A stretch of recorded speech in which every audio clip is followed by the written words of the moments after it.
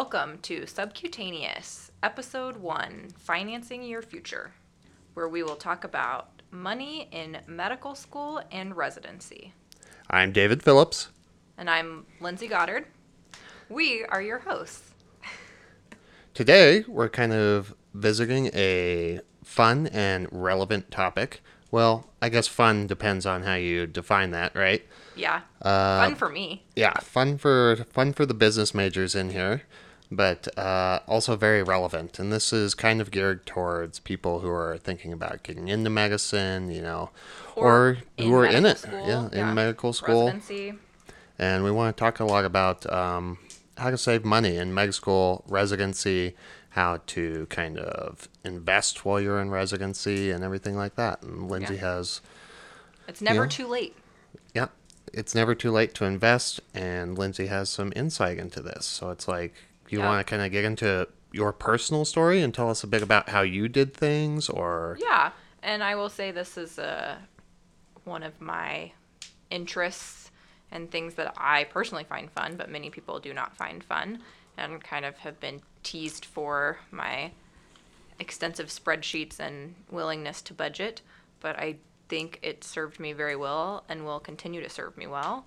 But there's also not just one way to do things, and so my story is just how I did it.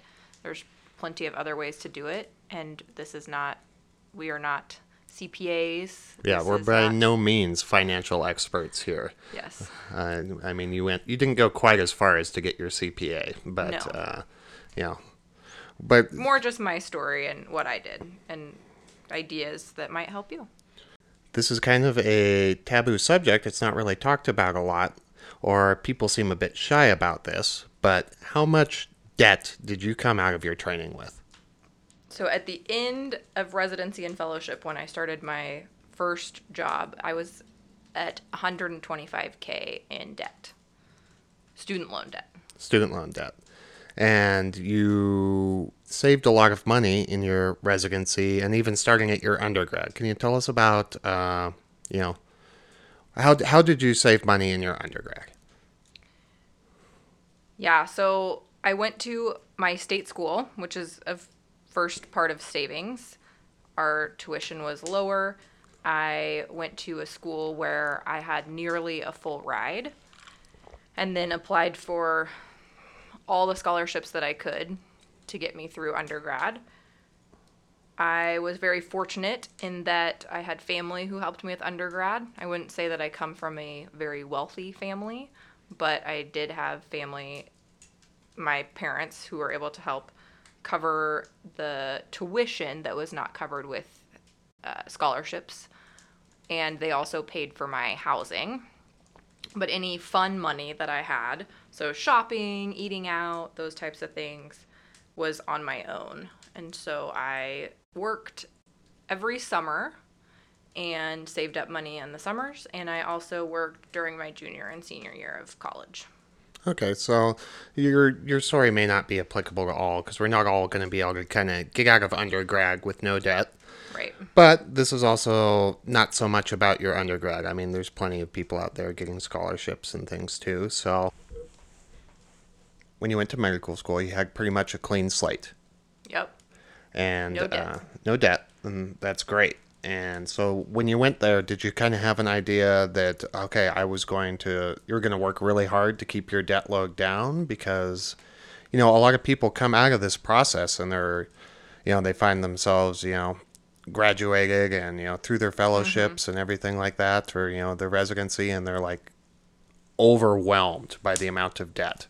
Right. So was this just kind of the way you naturally were? Yeah. Or was this a lesson that somebody had told you about at the time and you're like, I really need to work hard to kind of minimize what I'm going to carry after this?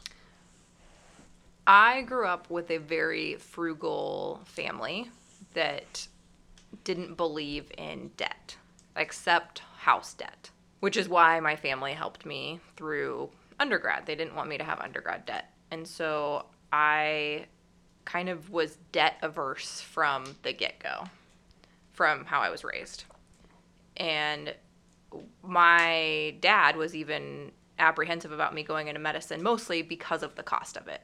So a little bit of my being raised that way, and then some external factors of people just couldn't fathom how much it costs actually to go to medical school and how long it may take to pay that money back. And roughly, how much were you looking at, like a semester to attend?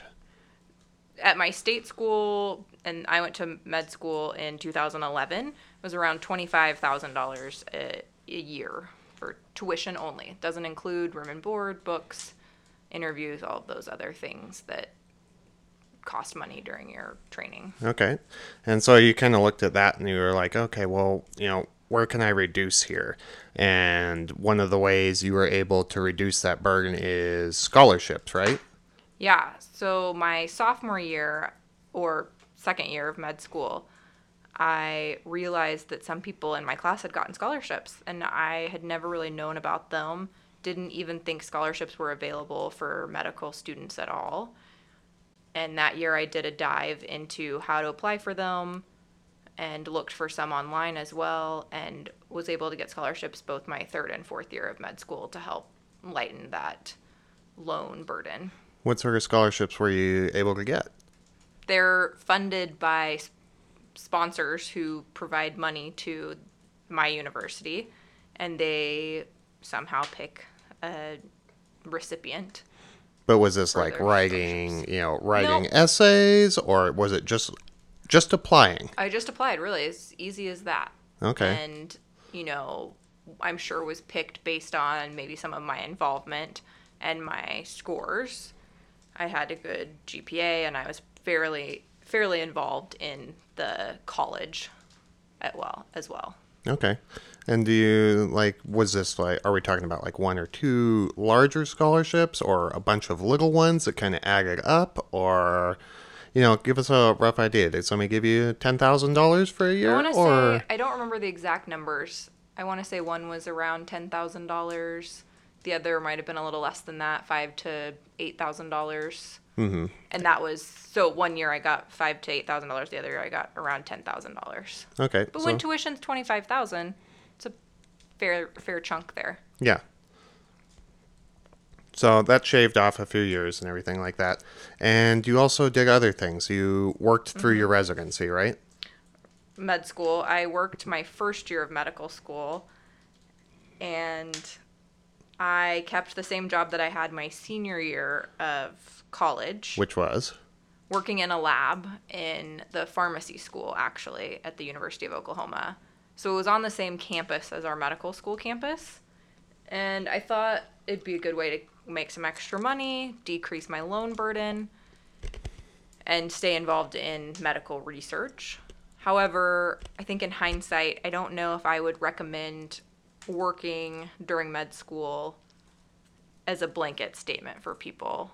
Yeah. Who would you recommend it for? Or who would you say maybe should not consider this? I think med school is hard enough. You're busy. You need to be spending your extra hours studying, unless you're just very, very smart and have some extra time to kill. You could work then, but I think especially if you want to do something competitive like dermatology, which during my first year of medical school, I didn't think I wanted to do derm. I wasn't as concerned with my scores, but your scores are very important, and so you really need to have that extra time to study and focus on learning and doing well in school so that you can match into whatever specialty you want. So I think it's worth, you're not making enough money working to justify it. So you're even for somebody frugal like me. Yeah, so you're maybe better off taking a little bit of extra money out. If you think you're going to make $10,000 a year working part-time through medical school, you might be better off just actually taking that money as a loan. When you look at it over 4 years, it's $40,000. And for me, it was too much of a distraction. And I realized that during the second semester of my first year. So you only worked the first year, basically. Yeah. And what was your struggle there? Like, it just did not leave you enough time to study, or? Yeah, I felt that I was going to work when my colleagues were studying, and I felt that I needed that time to study study as well so that I could compete against them and do just as well score-wise and be at the top of my class if I could. Yeah, just not worth the money. What you're sacrificing wasn't worth the income. Right. Yeah. Okay, so if you're in a position where you can't work and you're having to take out a bit of money to live on during these times, how are you going to make the most out of every dollar you're going to take from these programs? That's a good question and something I used to talk to my good friends in med school about all the time. Anytime I bought something in medical school, I would look at something that maybe cost $100 and say to myself, but is this $100 pair of Lululemon's pants worth $150 or $200 to me? Because that's the price you're actually going to pay when you pay that loan back that you used to buy those pants. Yeah, that's a good perspective. It's this loan is not free for any. You're using a credit card, right? Like it's a credit card with a long repayment term, but it's credit. Right, and your interest rate might be lower, but I think that was a good way for me to put perspective on things. That doesn't mean you shouldn't buy those pair of Lululemon pants, but are they worth $150 to you? Mm-hmm. Or were you barely going to buy them at $100? I think that helped me give perspective to everything that I did. And I lived frugally during that time, and I think some of my friends thought I was crazy because I would say that to them. Is this, I don't know, whatever we were doing worth X? And I think that's really hard for people to look at life that way. But it's worth it to keep your finances in order, and it'll pay off in the future.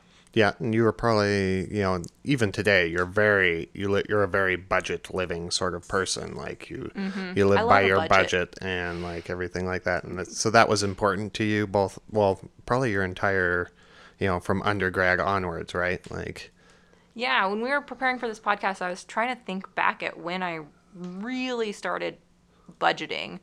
Don't think I did it that much in undergrad, just as you don't have as many expenses. Your housing bill usually includes food to a certain degree, at least for me it did, and so really it was just fun money, right, that I was making with my side jobs. But I definitely think I started a budget, I know I did in residency, and got very strict about it, and maybe had a small budget in med school. For me, living with my best friend's parents, I didn't have to budget as much for food and groceries and housing, utilities, etc. So it was a big learning curve when I went to residency, and I got very into budgeting, and I still am today. Speaking of budgeting, you kind of had do you want to talk about, did you have credit cards during this time? Did you use them? Or were you kind of an all-cash girl? Yeah, another flashback to my upbringing. My mom made me apply for a credit card, I think in college, because she wanted me to start building my credit. Coming from a family that's very into low debt and prides themselves on a high credit score, she wanted me to start building that credit right away. So I have always put everything on a credit card and paid it off in full at the end of every month. And so after having one in college, I kind of saw the benefit of some credit cards, using them for either cash back, which is what I did in college, or you could use them for miles, which is what I did in med school.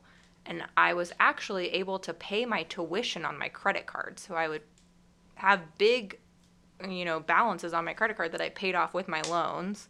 And then I used all of those miles that I accumulated during medical school to pay for my flights for residency interviews.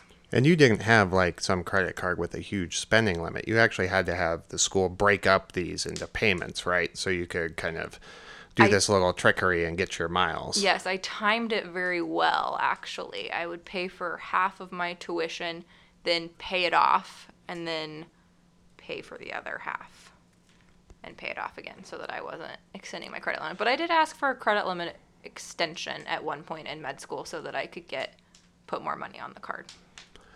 And then, so, you've got this card and you're racking up all these miles, and that ended up saving you a bunch, towards the end of your your medical education to where you got to fly around and apply and even do a little fun traveling, or?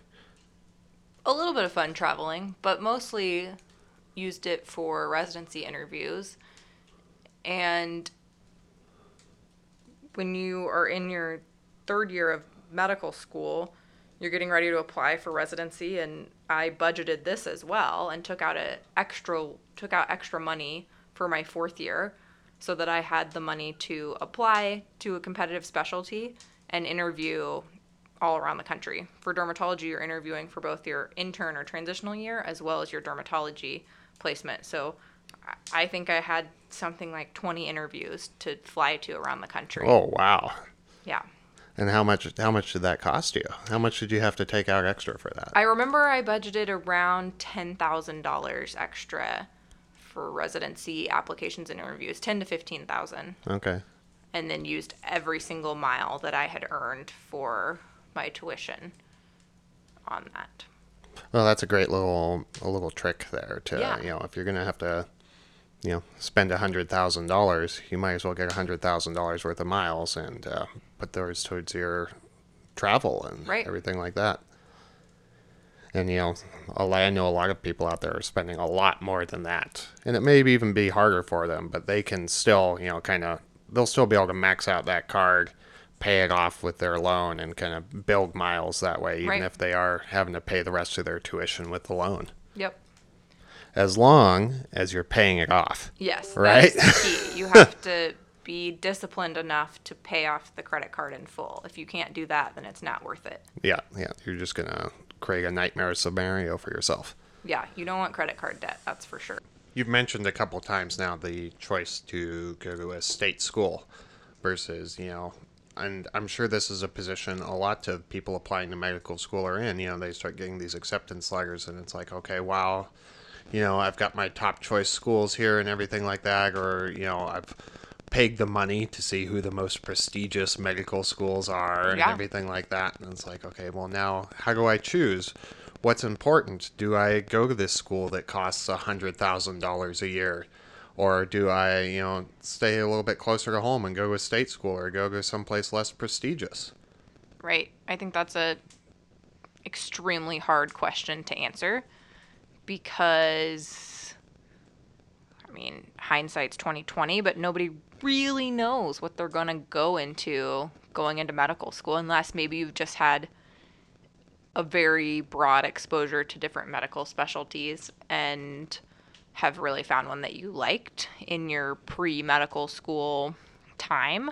But for me, I had just done some volunteering here and there and I'm the first doctor in my family, didn't have any exposure to medicine. I thought I was going to be a pediatric oncologist. Peds is not super competitive. I ended up becoming a Mohs surgeon, which is one of the most competitive things to get into. So I don't think you truly know what that path is going to look like. You might think you want to be a dermatologist and pay for that really prestigious school and then end up falling in love with family medicine and having something that might not be as difficult to match into. So I don't think there's a great way to answer that question because you don't truly know the need for prestige moving forward. And did it honestly make that big a difference for you? Were you able to make up, for the lack of prestige by, when you figured out you wanted to be a dermatologist, you made up for it in other ways by, spending your weekends and stuff, or your vacation times and volunteering and traveling to clinics and stuff like that. I think a lot of it is scores too, and putting the time into, at least when I went through, step one was a number score. Right now it's pass fail. So it's really hard for me to speak about how things will change moving forward too. But how well you did on step one and then your GPA were big things that were looked at when I applied, and then things that we looked at. I've been on the flip side too as a resident interviewing applicants that way too. And so, yeah, a prestigious school is great, but that's not the end all be all. You're right. It's extracurriculars. What have you done with your time? How good are you at taking tests? How smart are you? And how smart are you and how good are you at taking tests, essentially, because not everyone's a good test taker, but that's how you pass your boards and things like that too. Yeah, and so at the end of the day, going to a super prestigious school and taking on all this debt is not a guarantee that you're going to get the specialty you want Right. either by a long shot I don't think, versus yeah. dedicating yourself to that, and going to a less prestigious school. Yeah, I think if I had to do it over again, I would do it the same as far as med school and undergrad go. Well, yeah, because you got everything you wanted. I don't know if that's true. It's not all sunshine and rainbows. But there are other factors too, I know that just the financial aspect of it wasn't all your considerations. You wanted to be close to family and everything like that. Yeah, especially I had more choice in an undergraduate school. And when I was applying for undergraduate, I applied very broadly. My dream was always to go to Duke. And my mom was sick at that time, and I got a 6-hour radius from home. And so I stayed close to home for that. And I think with that, I learned the value of going to a public school. I had a great time. I think Duke would have been great too, but if I would have gone to Duke, I would have undergraduate school debt. My parents, I didn't get the same level of scholarship to that. My parents couldn't have paid for the difference in how much that school would have costed because I got almost a full ride to OU. So really, it was pretty much paid for, and I had a great experience, lifelong friends, got a wonderful degree, and got into medical school. I didn't apply to a ton of med schools. Every med school you apply to costs money, right? But OU was the only one I got into, so that kind of made that decision for me. So Yeah, and so despite having taken the less prestigious path, perhaps in both cases, you ended up where you wanted to be and kind of ended up in the career you wanted. and had a lot of fun along the way. Boomer sooner. And didn't take on a monstrous amount of debt. Nope. And so maybe that's a little lesson there is even starting in your undergrad, the place you go does not matter as much as maybe some people tell themselves it does. And I think the experience is going to be great regardless. Like the grass is not always greener as it might appear. Might be even greener. Yeah. Just taking the cheaper option. Yeah. So you get out of med school. You've received your residency, your TY. You need to move. You need to set up your own living situation, everything like that. Yeah. So, at this time, you still have the option to, be taking on debt. What do you do? I did everything as frugally as possible and did not take out any additional debt during residency. So for moving, that meant I had a friend. I didn't travel to Spokane to house hunt, which I know a lot of people do. I just had a friend in town who looked at apartments for me, and I signed my lease sight unseen. Then I packed everything up myself in a moving truck with the help of family friends, and we drove ourselves in a U-Haul across the country to get there. Didn't pay movers for any of that, and pretty much lived on IKEA furniture and lived in a apartment here in Spokane. You've come here to Spokane, and a really easy way to save money during this period of your life is roommates, right? And, I understand the hesitation for everybody. It's like you've probably had a lot of roommates at this point in your life. And, you're an adult and you're in your late 20s most likely. And it's like, I don't want roommates anymore. But, there's definite financial advantages to it. How'd you make that decision? For sure. Especially for somebody as frugal as you are. I know, right? You'd think I would have had a roommate all through. I would have thought you'd have residency. 4 roommates. Right, yeah, keep it as low as possible. I actually didn't have a roommate at all during residency or fellowship. For me, the increased cost to live alone was worth it. And so this goes back to the budget idea and just the idea, or even what school are you going to go to? You really need to sit down and think what is important to me and what's worth it for me to spend more money on. For me, I like some alone time. I like to be able to study in my house or apartment if I can. I didn't rent the most extravagant apartment or house, but I did, live alone. I didn't know anybody personally that I wanted to live with, so I didn't really want to take that gamble when you're training so much. And I really like to sleep, as most people know too. And so I knew being on nights, I would need to sleep during the day and different things like that that made living alone and paying more for rent worth it for me. But everybody's going to have their own idea of what extra expenses are worth it. Maybe they want to have a bunch of roommates, but then have lots of extra money to travel or do other hobbies that are expensive. But for me, living alone was worth the extra cost.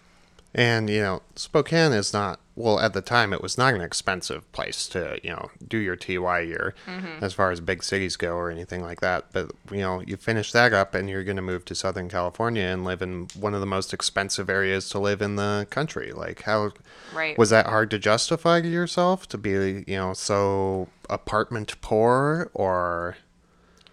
Yeah, and the first dermatology residency I did in Loma Linda, and I lived in the Redlands, which is still an expensive area, but not as quite as expensive as Los Angeles or San Diego. I rented an apartment and then was just very frugal with my other expenses. I found the cheapest grocery store I could buy groceries from. The groceries are the same, they just cost less. I'm not going to a fancy supermarket, Whole Foods for my food. I was going to the local Aldi and buying groceries at half the cost. I started couponing in residency and saved money that way. So there are creative ways you can find to save money. You just have to be very vigilant about it and figure out what parts of your life you are okay with skimping on. For me, I'm not a big foodie, so I didn't eat out at restaurants very much and I bought cheap groceries. Other people, that wouldn't be a sacrifice they're willing to make. So you just got to figure out what works for you. And at this time, so you're kind of getting the resident salary, which is not a lot by most means. I mean, in comparison to the average income in America, I mean, you're making good money, but you're also living in a very expensive area of the country and everything like that. So how do you start like saving at this time? Are you investing any of this money? Like, how are you doing that? Well, that's a really good question. And that's an important one for people going into residency. The first thing you need to figure out, does your program sponsor a 401k match? Some do, some don't. I trained at 4 different places. I did my internship somewhere, I did my dermatology residency somewhere, and then I did 2 fellowships, so 4 different practices. And 2 of them matched a 401k at 3%. And so what I did was I put in up to the match, so 3%, and got that. I think another important point when it comes to the 401k, though, is to make sure that match is fully vested based on the time you're spending there. So some places might have matched me for that 1 year that I was there, but it wasn't going to be vested. That match wasn't going to be vested because Yeah, that would have been spend enough time there. Yeah, a loss. So was this something you actually considered when you were applying for these places, or was it just a happy sort of coincidence that this opportunity came about? I didn't pay too much attention to that when I was matching places. It's definitely information that programs will give you if you ask them about it. I think money's kind of a taboo topic when you're interviewing for residency. And really, most residencies are going to pay you around the same, and the benefits are going to be pretty similar. And I think the money that you could have put in a 401k is not worth going to a potentially lesser program. Go to the program that fits you and is going to make you the happiest. I wouldn't make that a big piece of the puzzle for where you're going to match. But that is a great little tip there. If your program is going to match and you're going to be able to be vested in the time you're there, take advantage of that because most doctors are getting a late start on saving for their retirement compared to people who just enter the workforce. You may be 7 to 10 years behind. Yeah, and you're still going to have a late start. There's no way you're going to max out that 401k. I mean, maybe if you are married or have some different circumstances, but I think in general you're not going to max out a 401k. Yeah, but even just getting started is the key part there because that Compound the sooner interest. you can get started, that compound interest is going to take hold and so even it might not feel like much, but if you can sock away, $4,000 a year as a resident somewhere, then that's a start. Yeah, and I would say, so you asked the question of if I put money in investment strategies. And like I said, I did the 401k if matched, and I would say that's the first step. And that's if your program matches and you're going to vest, that's where you need to put your money first, because then you're getting free money. That 3% is free. But the other thing to do is to try and put as much money in a Roth IRA that you can, because as soon as you start making a medical salary, you're going to be kind of you'll make too much money to do a traditional Roth IRA. Now, you can always do a backdoor Roth, and that's a whole nother subject. But for me, I maxed out my Roth IRA every year, starting with my internship.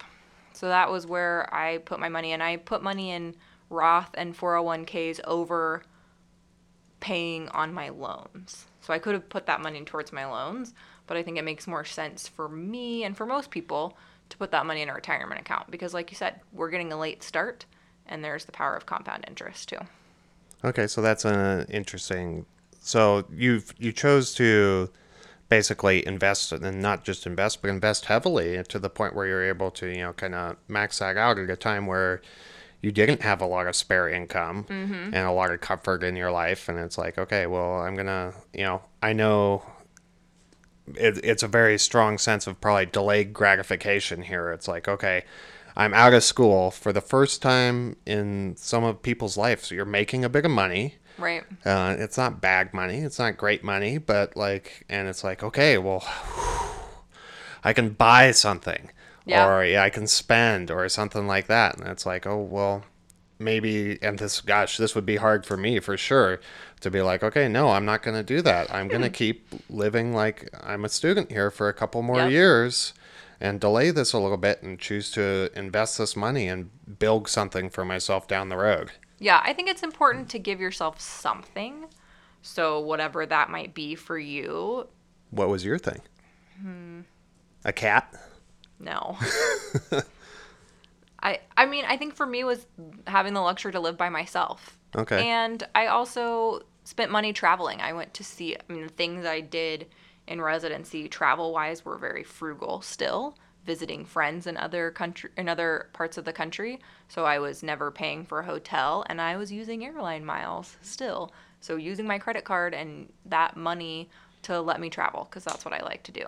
And you got to travel a fair bit, fairly frequently, as long as you're kind of staying in the country and just doing a little weekend trip to go and see your friends. And yeah, if I was in dermatology, we had most weekends off if we weren't on call. So if I wasn't on call, I was most of the time traveling, either driving somewhere in California or flying somewhere to see somebody or to a conference.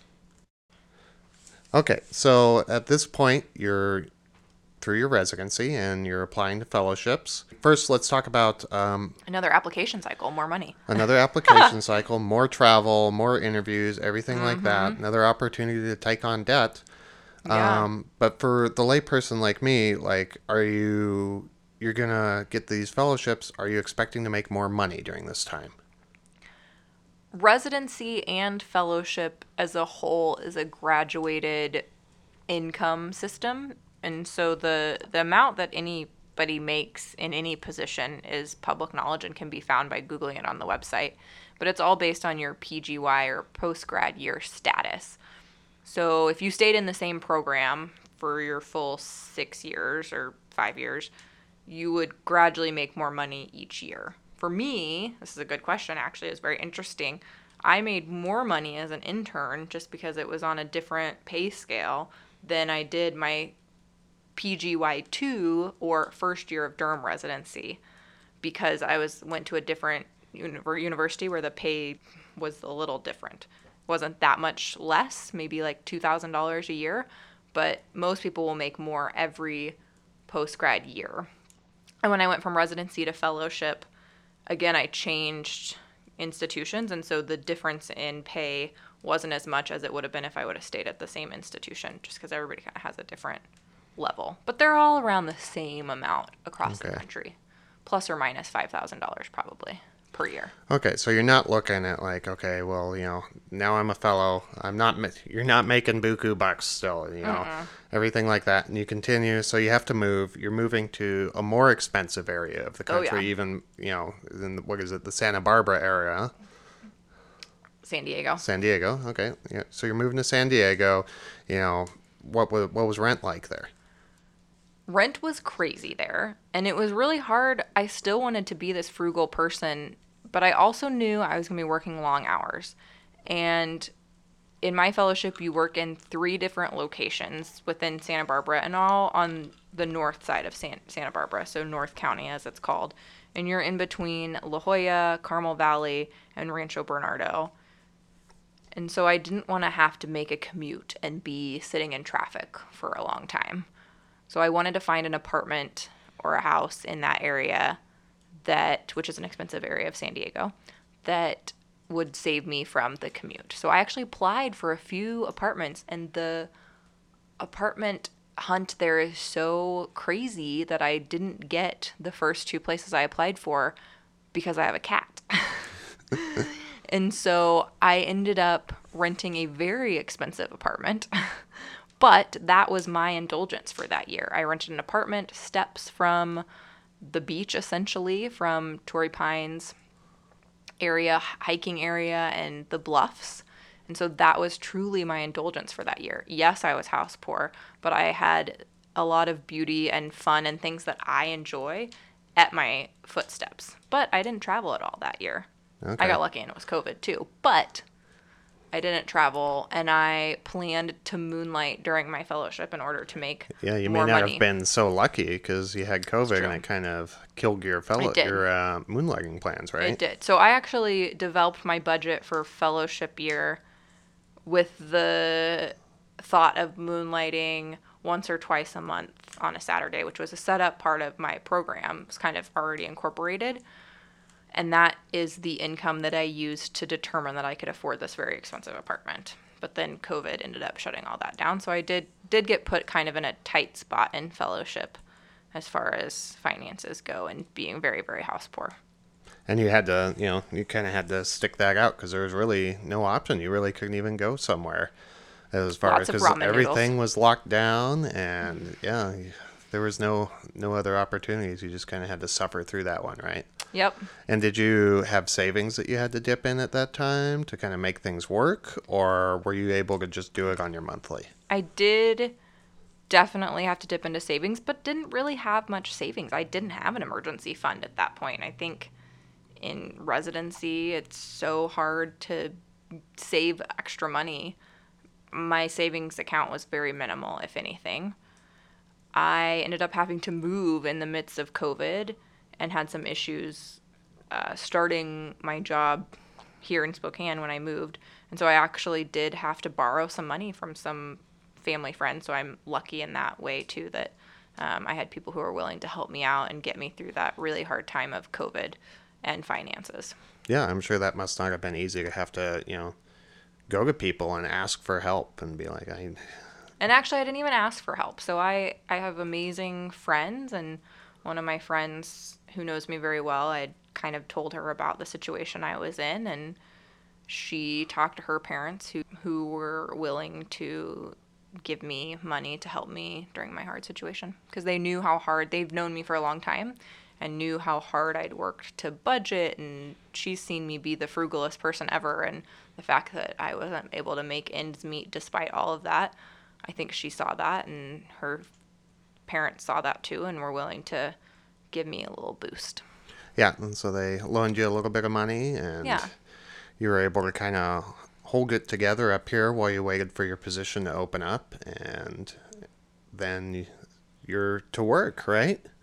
Well, no, I did another fellowship because I'm a glutton for punishment, as I like to say, and did part-time attending 2 days a week of Mohs surgery and 3 days a week of fellowship. So was making more than your classic fellow, but not making Full physician no salary. not close to that. So maybe like a quarter of what a regular dermatologist would make. And so it was more money than I'd ever seen before, and definitely helped me do things like build an emergency fund and get back on my feet after all of that. But it wasn't quite what people have when they're first start their job. So maybe that's a good thing too. I had a slow transition into making more money. Yeah, and so another exercise in self-restraint, right? Yeah. Like, so it's like, I did it. I'm finally. I'm not quite here yet. And Yeah. it's like, okay, you're making good money and everything like that, but there's also, okay, continue to, now it's time to start thinking about these student debts and Mm-hmm. everything, and moving, the cost of moving, all that sort of stuff. Yeah. So it seems like it's almost a constant like delay, and it's like, when's it finally come? And maybe it never really comes. And I mean, that's a huge comment that comes up in finance groups and fire groups. Live like a resident until essentially you can retire, right? Especially for people who are into fire, What's or fire? financial independence, retire early. Okay. That's another extreme way, I think, of living. And I think for me, I've kind of taken small indulgences as I've started my career. So, what other resources could people who are interested in kind of saving money look at? Right. That's a good question. There are so many Facebook groups, way more than there were when I was a resident as well, where they talk about these, how to save money in med school and residency. And I'm sure everybody has their own little tips and tricks. These are just mine. And then the White Coat Investor is a good resource. He made a book, and there's a blog as well, and there's also a Facebook group for that too. And then there's tons of financial readings you can do if you find this fun and interesting, to help kind of increase your knowledge in that sphere, which I'm just kind of starting to do. I think it's real hard in residency, fellowship, med school. You're focusing on medicine, and I think that's what you should be doing, is focusing on medicine. And you can do the other stuff once you're out and kind of have a good grasp on medicine, and that's that part of your life. Well, thank you everyone for listening in. This was kind of an interesting discussion. If you have questions, you know where to find Dr. Goddard at this point. Yeah, let me know if you have any comments, any things that you did to save money, or any questions you might have. Yeah, there's certainly going to be future episodes about finance. We're going to kind of talk about, okay, now that, managing your income post all of this. Right. This is going to be its own separate thing. And we hope at one point to actually come on and talk with a finance professional, or talk with other physicians about, how they did it. Yeah. Or, maybe talk to somebody about how hard it is post having a high debt Right. load or everything like that, and the struggles there, because it sounds like a lot of money, certainly to somebody like me, to be like, oh wow, at this point, like, she's got $100,000 in student debt, but like, for a lot of physicians, that's a fraction of what they leave with, right? And That's like, nothing. People good. gawk at my amount usually. Yeah, In a good way. Yeah, and it's like, okay, well, this is, those years of delayed gratification and frugalness and everything like that have, enabled you to do other things at this point in your life, where, you're still not quite, you're just finally entering your career, and it's like, okay, well, I can own a house now, right? And, Right.